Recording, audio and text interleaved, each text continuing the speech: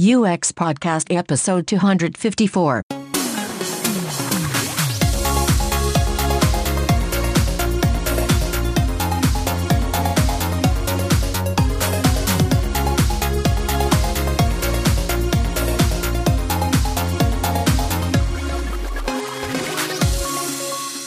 I'm James Roy Lawson, and this is UX Podcast, balancing business, technology, people and society every other Friday for almost 10 years and reaching out to listeners in 197 countries and territories from Poland to Jordan. From time to time, we will bring you a repeat show. This is an episode from our extensive back catalogue, resurfacing some of the ideas and thoughts from the past that we believe are still relevant and well worth revisiting. This time we're joined again by Abby Covert and Andrew Hinton. They're both authors and information architecture gurus. And we recorded this conversation way back in 2015 at UXLX, where both Abby and Andrew had held talks and workshops. Yeah, we were sat in room 4, as it's known, at UXLX, when Abby and Andrew just spontaneously turned up at the door. We sat them down, mic'd them up, and press record, and we captured a conversation with a great number of interesting and thought-provoking points. We're joined by Abby Covert and Andrew Hinton, just popping in to have a chat with us. The door was open. Hey guys, you're welcome. Hello. Excellent. Now, Andrew, you've actually had it quite easy. You've only done a workshop. I did a workshop. Designing from context. Yeah. I mean, context. I was seriously jet lagged, but I did a workshop the first morning, and then I've just been sort of walking around. Yeah. Whereas Abby, you've had to work a little bit more for your books during this trip. Yeah, I did a workshop the first day, and then yesterday I got to give a talk. That was fun. So how to make sense of any mess was your workshop, and then which also happens to be the name of the book that we both own now. We do both own the book now. Yeah. I hear there's a feud about which one is signed. Mine is signed. I will sign the other one. Yeah, that's what I was. If you'd like. Yeah, mine is signed. No. That's not on. Mine's signed. Pers is not. That's the way we know the difference. So, information architecture for everybody was your talk yesterday. Yep. So, which was fun, despite the heat, the soaring heat in the main hall. Oh, it yesterday. was. If you thought it was bad in the audience, you should have been on so that stage. Yeah. So what was the very first thing you said in your talk yesterday? Wasn't it because our world is a mess? Our world is a mess. And yeah. you're obsessed with messes. I am obsessed with messes. I mean, you guys, I can't give my mother technical support anymore for her Apple devices. I used to be able to do that. Like, are you guys still capable of doing that for other people? Like, I find it getting it's tougher and tougher getting through a tech support session with my mum without really hitting the wall and losing it, because I do it internationally, because my mum doesn't live in Sweden, she lives in the UK, so it's all via telephone, but from a usability point of view, from a user testing point of view, sometimes it's fascinating as when I'm describing something, it's press the menu icon or menu button down at the bottom right, and we've both got Android phones, so you'd think it'd be pretty straightforward, but she hasn't got quite the same flavour. Yeah. So she actually presses things what she thinks is a menu, and then says to me, "Yes, I've pressed it." So I go, "Great. Now you should be able to see this, this, and this." No. Exactly. I told you it wasn't there. Exactly. I told you it wasn't working. Yeah. So you have so little understanding. It's like it's the blind leading the blind. My father she's describing converted a world to Android, and I mean, it was like, you're in different languages now. Like, now he can't help, and he has trouble with his, and they can't even discuss it, and they have to go to different stores to get their technical support, and their photos can't live together anymore. I mean, it's like, oh my God, yeah. Yeah, they're having a cross-platform relationship. It's like very, very awkward. And I don't know how much we're thinking about that kind of stuff when we're making these decisions of like how to differentiate our operating system from other operating systems. Not enough, obviously. How to keep our content in our walled garden of where it will be the most useful for us. Or not caring enough about it. Abby and I are both pretty obsessed with this idea of place and placemaking and sense making, and this is a big piece of it, right? Is that you can make an environment be really fungible and different across so many different instantiations to the point where, there's not a sense of coherent place, and so you're trying to have a conversation with someone about this place that they're in, trying to figure it out and make sense of it, and the labels are different, the structures are different, Yeah, it's no different than if I was to call someone who lives in a town that I don't live in and be like, yo, I'm lost in your town. I'm standing on the corner of this and this. Yeah. Like, how do I get back to my hotel? Like, it's not that dissimilar from my mom calling me and saying, I'm trying to get these photos off of my phone, and it keeps giving me this error, and I'm turning the wrong way, obviously. So which way do I go to get back to an album that makes sense on my phone? You know, so it's... I believe, that stuff is really starting to... where is this, right? Yeah. Where, if I take this photo off of here, is it still going to be in the main place where it lives? But what is that anymore? You know, right? And a lot of the messaging and stuff isn't very clear around that. So all these ecosystems are super confusing, even to those of us who have been doing it for 20 years for a living. And also they're evolving and they're changing at a pace which our own mental models just can't keep up with. Oh, yeah. So especially with parents and things, you see that they've got mental models that were basically built decades ago, and they've tried their best maybe to overlay some of the digital world that we're working in with our help often, and then they just think they've got it. Yeah. And bam, iOS 7 or Android Gingerbread or something, something happens and it's not the same anymore, and they don't really properly ever update their mental model to fit watch little kids use phones. It's freaky because you're going to feel like that very soon. You're going to feel like, oh, I finally got a hold on everything. That they changed it again. Like, little kids don't understand the phone icon. They don't understand the film strip icon because it looks like a bunk bed. Like, they don't understand The lot of floppy the disk icon. Yeah, a lot. The floppy disk for save. Like, that's so antiquated. Yet we still use it because it makes us comfortable. But like, when they're in the designer seat, things are going to have to change, and then we're going to be in the position that our parents are in now, where it's just like, what is this? I paid money for this. It should make sense to me. Why doesn't it? The impact of digital change is really underestimated. My daughter, when I upgraded, she has an Android tablet, and I upgraded that to, what is it now? Lollipop. I think it's the latest version of Android. And they changed the notification system between the last two versions of Android. And I upgraded it, and she goes, Daddy, I don't like this. I don't like my tablet now. I can't find any of the things that she knew exactly where all the icons were and where it was, and they'd moved completely, and some of them had shifted down a level, and she just couldn't work it out anymore. She was clicking around. They screwed with her taxonomy. Yeah, and she didn't like that. That happened to me recently when I updated the software on my Apple device, and it automatically restructured some of my folder structures to remove apps and change labels of things. I was really annoyed. I put those things in those boxes because that's where I wanted them, and I gave them labels because I wanted them to be there. I put the things where I wanted, and then Apple was just like, beep, blip, just wipe it away. You invested time in it too. Yeah, I did it wrong. I wasn't doing it their way. People want to say, they keep saying, oh, well, children are natural with tablets, right? No, they're not. We just don't notice how much they're playing in order to figure it out, right? We don't have time for that. So it's frustrating to us. And they don't fear just trying things, right? So but once they figure it out, if it changes on them, they're just as frustrated as we are, right? Because they learned a system. But that's still the same object that's supposed to be still doing the same things. And that's what's so confusing. So in an evolutionary scale, okay, we did not evolve to learn how a certain kind of thing behaves in the world and then have to learn how that same thing suddenly is a different thing. So this is a cognitive problem, right? That but because we can move all that stuff around, we do. Let's try it like this. Let's try it like that. And it's not just, people poo-poo it and they're like, oh, users have to get used to change. Well, yeah, I get that. And it could be that what it's evolving to is much better. But there's not enough thought given to the fact that,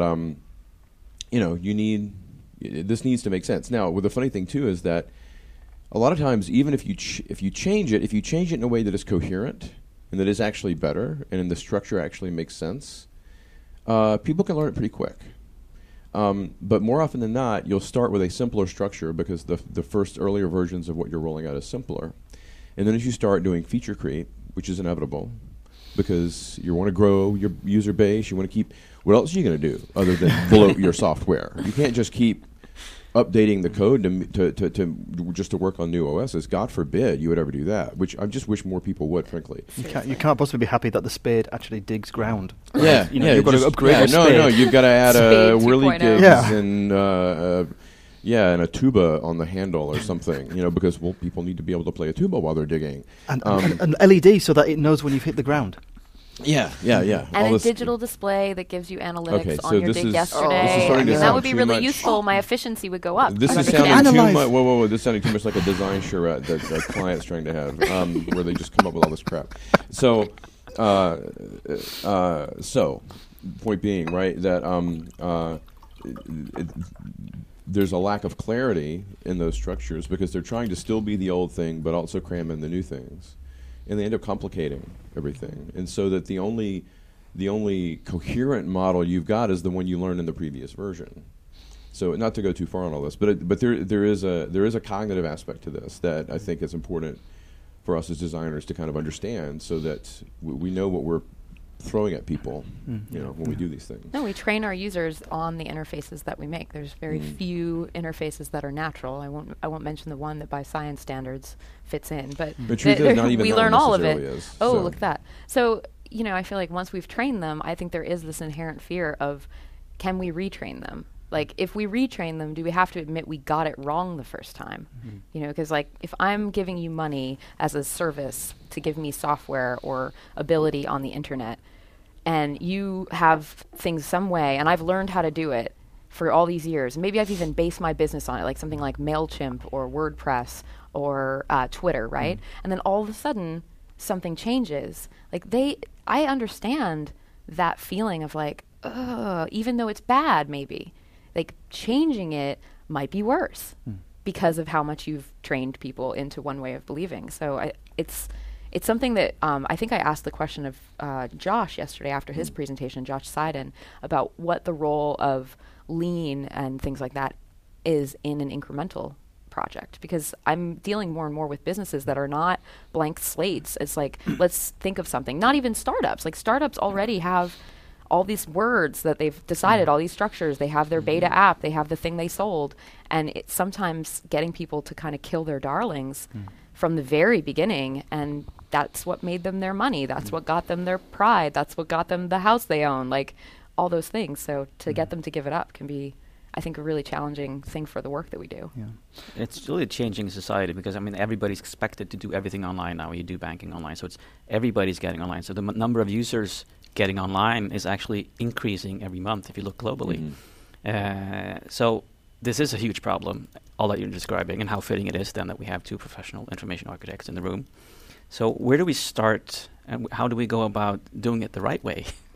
Well, you sit around and you complain about it like this. That's the first really important step. First really important step. You create awareness about the problem. No, but seriously, after that, let me think. I know you're joking, but I do believe that admitting it is the first step, and I know that sounds very much attached to other things that you hear just in life in general. But if you can't convince your organization that there is a problem, you're going to be banging your head up against a wall. So the first step really is getting them to see it the way that it is. I see way too many young designers and technologists and marketers getting themselves very frustrated, running around with pictures of the way they think the world ought to be and trying to convince people this is the way it should be. Come to my side of the fence. Come to my side of this whole thing. And all they would really need to do to sell that kind of an idea would be to listen to the people that are currently there and to get them to understand what the mess is that they're trying to solve. Because if you can't see it, you can't understand what the value of sorting it out is. And I don't think that we pay too much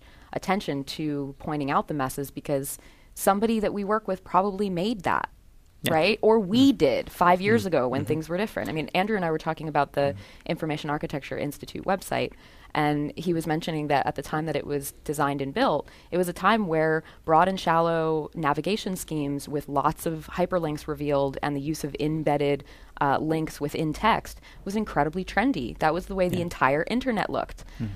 I get emails from kids today wanting to join the Institute who are offended by our graphic design choices, thinking that this is something that we've done recently. So it's the role of change and the role of deprecation in technology and time. There's all these things that are around the stuff that we do, but integral to the stuff that we do. And if we can't get that part done, we can make diagrams all day of structures that would work better, but it doesn't matter. I think this ties in with Lisa Welshman. That was such a great talk. She says that if to fix your website properly, you've got to first fix your organization, because that is the organization that got you to that website. Yep. So if you want to redo it, start there. Because otherwise they'll do it again. You're going to be in a cycle, which what frustrates me about that is a lot of agencies in our branch, that's their bread and butter. They need organisations to fail digitally constantly, so they can come in and take over and go, we can help fix this for you. Mm-hmm. So the business goes round according to the cycle of 3-year failures with websites. You talked a bit about this as well with the fear, uncertainty, and doubt, and the rabbit holes that you mentioned that people fall into. Oh yeah. People are constantly saying things to me like, "Oh, but that's just a semantic argument," and I'm like, "Yeah, that's exactly what it is." And if we can't agree on that one thing, how can we agree on anything else? Yeah. I had a student in my workshop the first day here, and he said it more brilliantly than I've heard anybody say it. His name is Uli. I don't remember his last name, but if you're listening, Uli, I remember this. He said, if we can get them to agree on the word, we can get them to agree on so much else. And I really believe that that's true, and I think people run away from semantic arguments because they're hard, and because the reason they're hard is that somebody has to bow.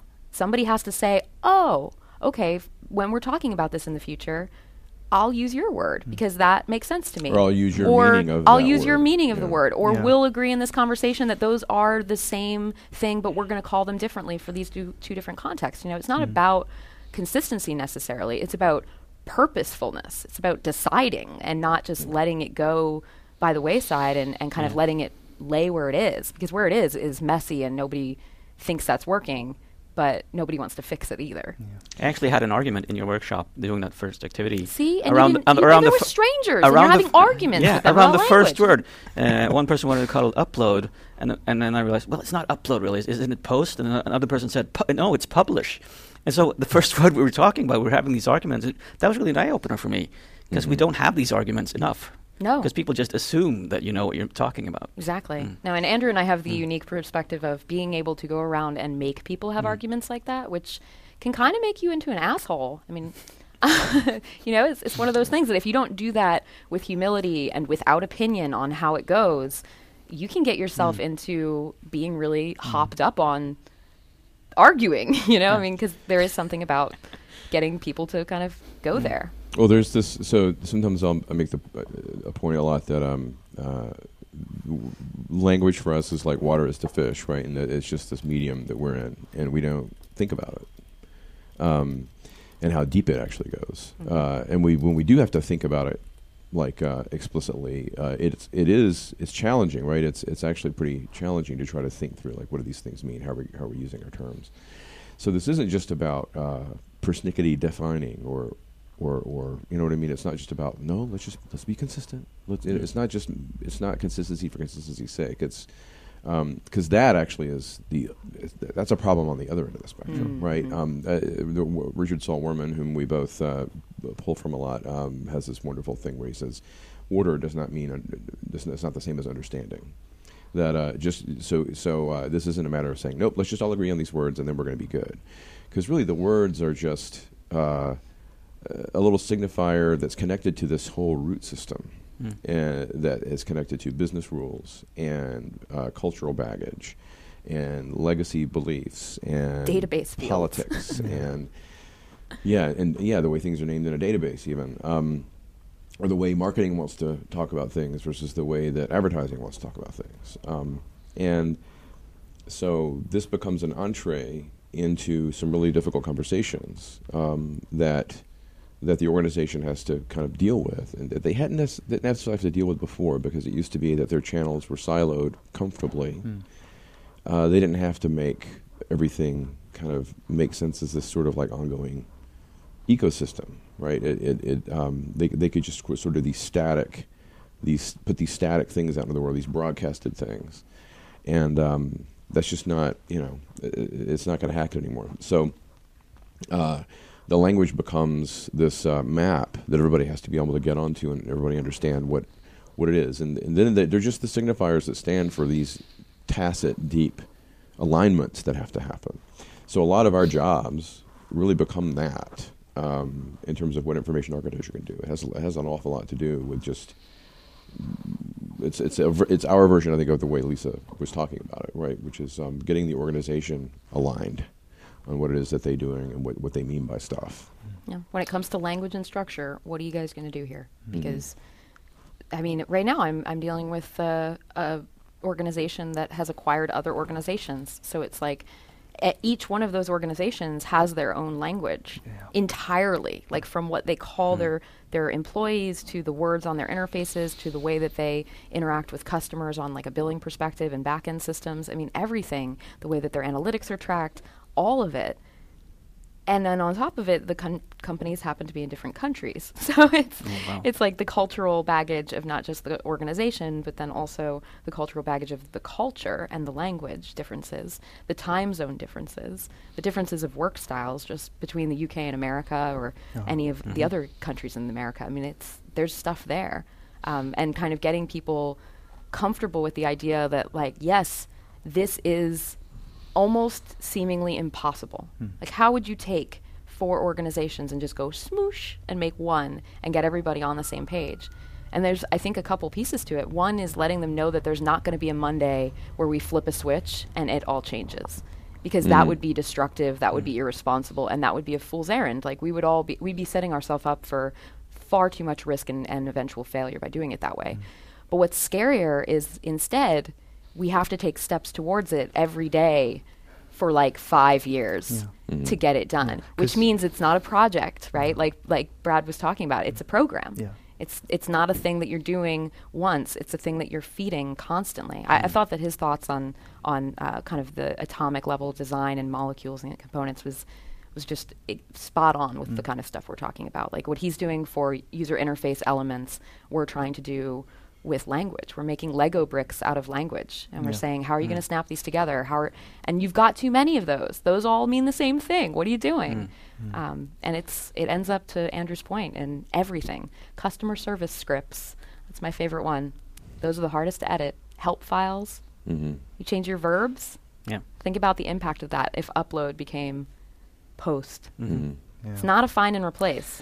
English doesn't work like that, unfortunately. Well, even bigger is, and I know not to stay on this too long, although this is kind of everything. A client I worked with for a long time last year, they sold credit card processing stuff and maintained it and had that relationship with merchants, and they called them merchants. But when we got down to it, they really didn't know what a merchant was.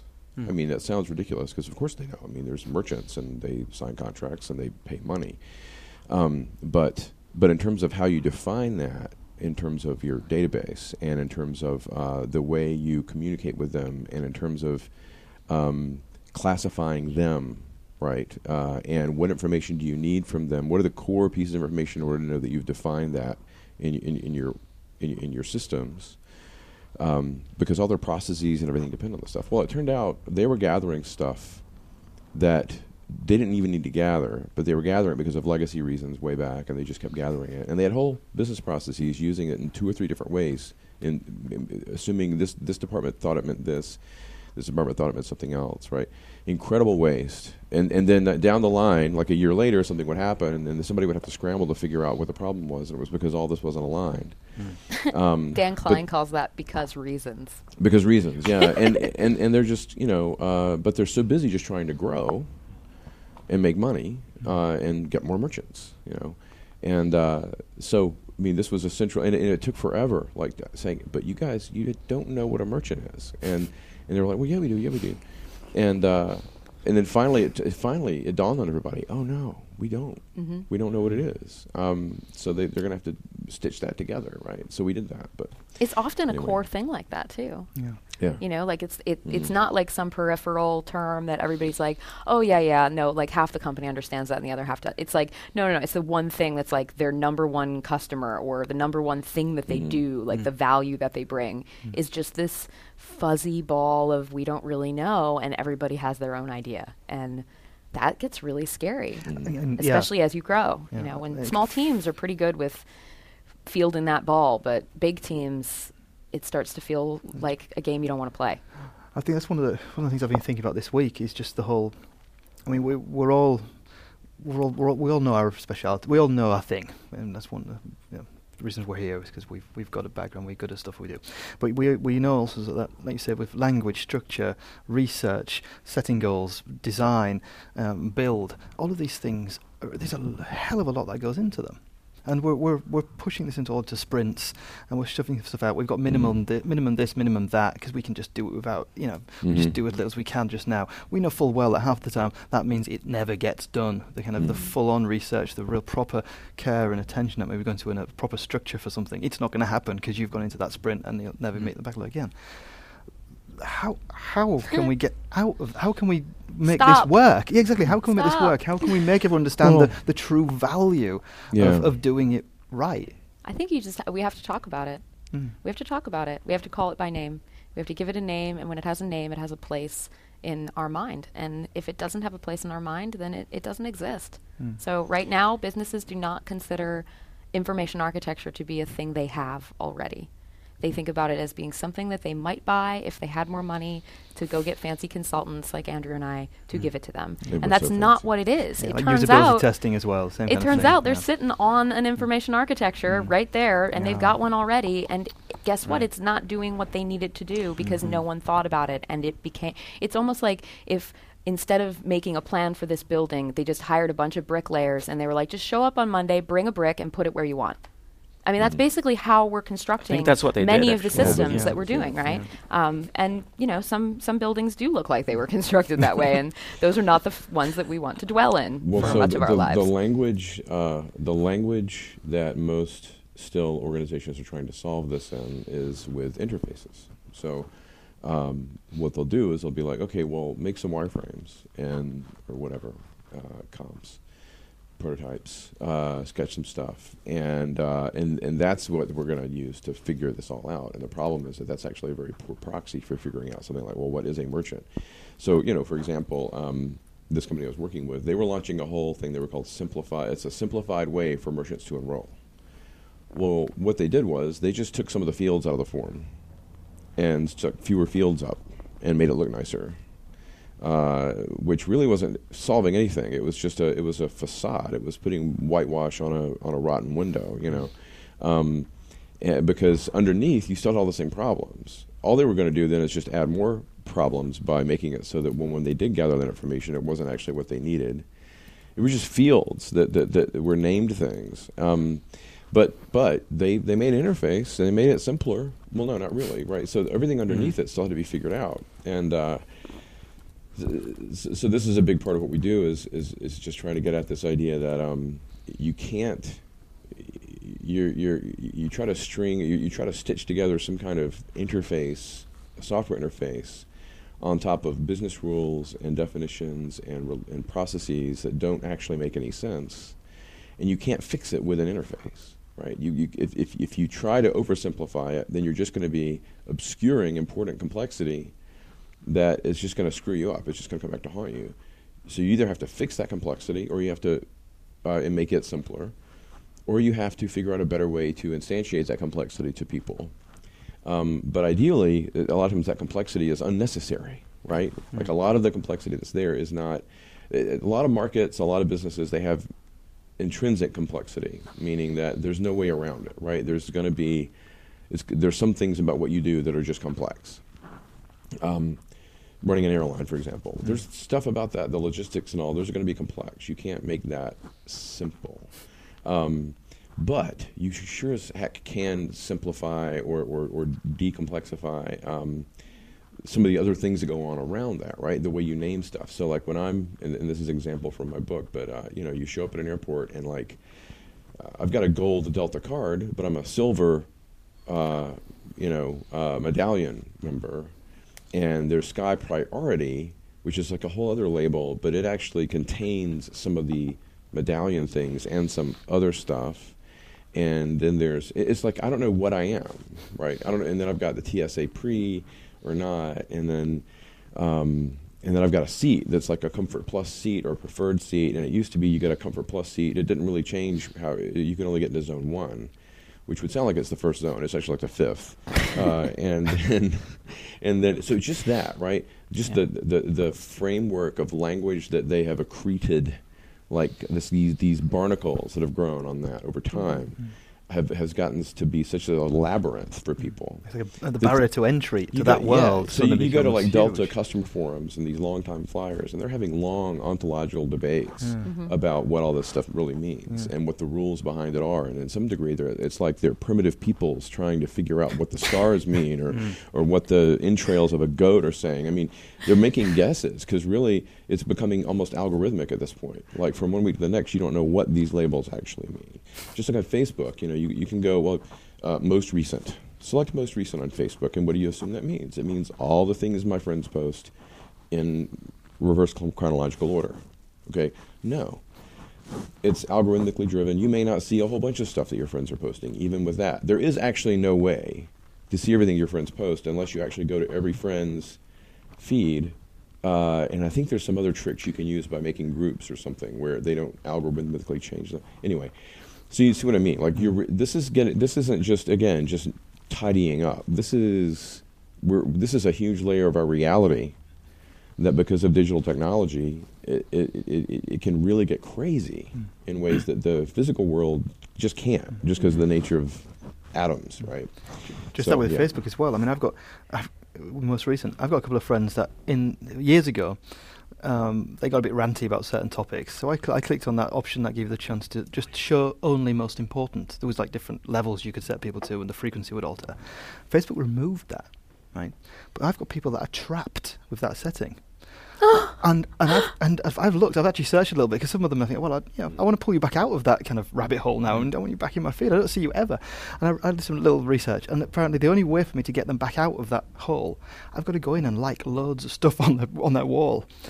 And I'm not going to teach the algorithm. Yeah. And I'm not going to do that because that's going to turn me into some weird stalker friend who's just kind of suddenly liked 400 things on their and like I want to believe that there are not meeting rooms of people making decisions that lead to these kinds of things, right? So you mean consciously? Consciously. Like having meetings with decks and pointing at things and going, you know what we should do is we should lock all these people in purgatory between these two statuses when we do this, right? Like that we can probably agree that meeting probably didn't happen, right? Yeah. That is a problem because if that meeting didn't happen, if that conversation wasn't had, your friends end up in purgatory. Yeah. So I think that's actually the interesting part, is that the world is spending a tremendous amount of energy right now criticizing kind of the way that the world is turning out as a result of some of these things. But I don't know how much we, as the people who are making these things, are having the conversations with our colleagues about the deep, boring stuff of like, well, what would happen if this happened? Well, let me say this too. It's becoming one of those edge case is important type of things. Well, in the interaction that you used to make that happen was very clear, right? I mean, it was like, oh, I know, okay. Although the way it was labeled for a while was completely unclear, by the way. It was like, I forget what it was. It was almost as if you were unfriending them. Yeah, it was. But you weren't really unfriending them. And then they changed the label so that it's a little more clear that I'm just not going to see them. I'm really glad you're doing like a deep ontological study of Facebook over time. That's really good. I'm impressed. It's fascinating. It is fascinating because they make so many wonderful mistakes, right? Yeah. That in terms of wonderful, in terms of learning, it's like a laboratory with like lots of viruses growing in petri dishes. With the most statistically significant you just have to wear a clean suit when you go in there because otherwise that will kill you. But so then you have to look at what are the forces at work, right? So there's their whole advertising model. They have a business model that's driving the way they do a lot of these things. So that's a pressure in their environment in terms of the sort of choices they're making. So we're getting a lot of like people want to be able to unfollow people. Okay, well, so then the other thing is how do they make software? Well, the way they're making software is somebody's going, well, we're getting a lot of pressure from our users. They want to be able to just hide some stuff, hide certain people. Okay, let's give them that ability, and let's plug it into the thing for efficiency's sake. That's the algorithm that is showing them less of those people if they're not interacting with them. So that you're fusing those two rules together architecturally. So this is all architecture, right? This is architecture for the behavior of an environment. The rules that mean is this door open or not? Is this window open or not? And so they're making those decisions. And then, but there's no the way that they're making software doesn't have a countervailing force that says, okay, well, if you give them that ability, then what about when they want to undo it? Right. Well, that's not there. So there's just this is, again, it comes back to there's things in the organization. Like, you can't just come in and drop in and go, no, fix all this, make all this better. Right. No, there's an ecological, literally like ecological thing, because there's a whole environment that's pressuring them to do certain things. So you can make things better for a minute, and it's just going to go right back where it was. And so I've worked with so many clients who they're like, yeah, we need some new thinking, we need some fresh thinking, we need some blah, blah, blah. You guys are going to help us. I'm like, we're going to help you, but it's probably just going to go, you're going to end up doing the same problem, having the same problem. It's like putting a skyscraper on a swamp. You just can't. You can't do it. Yeah. You don't have a solid footing. We need to get you a solid footing before we can put a big-ass building here. And sometimes that means pointing out things like, gee, the way you're actually pushing software out into the world has some problems because it's distorting your intent, right? Or the way that the way that your business model is pressuring what you're doing is distorting your what you say your intent is. Yeah. In essence, so we have this common enemy, and the common enemy is that we have hidden assumptions that everybody knows what stuff means. Mm-hmm. And the hidden assumptions are invisible per definition. Mm-hmm. So until we actually put them on the table and put words on them, we can't argue about them and become aware that, oh my God, we aren't talking about the same thing. Mm-hmm. So that's what we need to be start doing, is actually start labeling stuff, make sure that we are on the same page, and that will take us to the next step. So it just so happens that I have a book called Understanding Context, where I talk about some of these things, and it's and there's a lot of pages in it. So it goes on even longer than I just did. So it's value for money. Yeah. There's a lot of value for your book buying dollar, and Abby has a lovely book. I do. My book is called How to Make Sense of Any Mess, and it is available on Amazon and Kindle as well. Yeah. All right. Excellent. Thank you very much Thanks for so joining much us for for chat. sitting Thank you both. Yeah, this was fun. Thanks. Are you ready? Are you ready to be wrong, Per? I'm always ready to be wrong. Yeah. Failing is my middle name. Oh, that came out wrong. Hi, my name is Per. Are any clients listening? No. No, I think there's many excellent points that we discussed and raised in that show. But I do one of them I want to point out or highlight again now in the outro is just be ready to be wrong, or as Abby said, admitting you've done something wrong is a first step. You're not going to be able to get your organisation to understand that there's a problem. But if you haven't got them to understand there's a problem, you've got no chance whatsoever of fixing it. You need to be fair and point out the mess. And like she said, maybe even you or someone you like is responsible for that mess because it was something you did maybe 4 or 5 years ago. But take responsibility. Okay. Yeah, that's okay. Fine. We move on. We learn stuff. And that's actually what I mean with failing responsibly and failing over and over again, because that's what you do. Nothing is ever perfect. Nothing ever goes according to plan. But make sure that you actually talk about what the outcome is, how you can do it better next time, and how you can evolve it over time. Conscious decisions are better than unconscious decisions. Yes. And as you say, remember to keep moving. Yes. That's really confused people now because they probably think the show's ended. But if you remember to keep moving, it's the same thing. You admit you're wrong, understand something, learn something from what you did. As if you can't see it, you can't understand the value of sorting it. And design isn't a way to find the perfect solution. That's usually what people think, that you go to a designer, you find a solution, and that's the perfect solution for your kind of problem. But there is no such thing. One of my favorite quotes is about strategy, but I think it fits here as well, is that strategy isn't a way to find the perfect way to success, but strategy is finding as many ways as possible to something that is not failure. The common language as well. That we that was nice how the two information architects both managed to weave in words and the importance of words and the understanding of them and the definition of them and agreement upon them. It's team building. I mean, a lot of stuff we actually discussed in some ways is team building or consensus building. Yeah. And even in the UX community, we don't all have the same definition of what UX is. And that's what we're doing on the show. We're talking about it as much as possible because we're trying always to find a better definition of what we're doing. One thing that I loved about what Andrew said was design Tourette's, I think he said. We were trying to find stuff to add on when you had feature creep. Feature creep, which is inevitable, is what he said. Yeah, exactly, because you're always trying to find new stuff to do. Yeah. You're never satisfied, and so you're trying to find all these different solutions to a problem that never existed. This episode was recorded in the spring of 2015 and originally released as episode 103 of UX Podcast. Thank you for listening. Remember to keep moving. See you on the other side.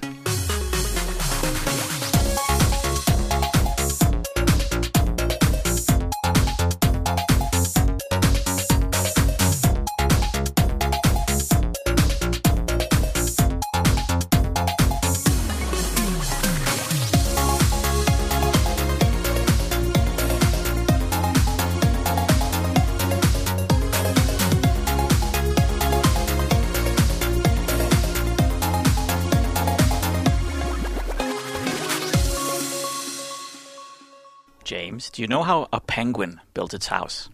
No, Per, I don't know how a penguin builds its house. He glues it together.